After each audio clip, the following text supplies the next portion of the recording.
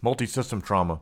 The problem is people with multiple injuries are not really in a position to explain what happened, even if it appears the mechanism of injury wasn't that big of a deal. When patients have sustained multiple injuries from the same mechanism of injury, the index of suspicion for invisible life-threatening injuries should be increased. In other words, any combination of burns, bleeding, or broken bones should lead the medics to expedite transport. The presence of multi-system trauma outside of the presence of a serious mechanism of injury requires the medics to reevaluate the mechanism of injury.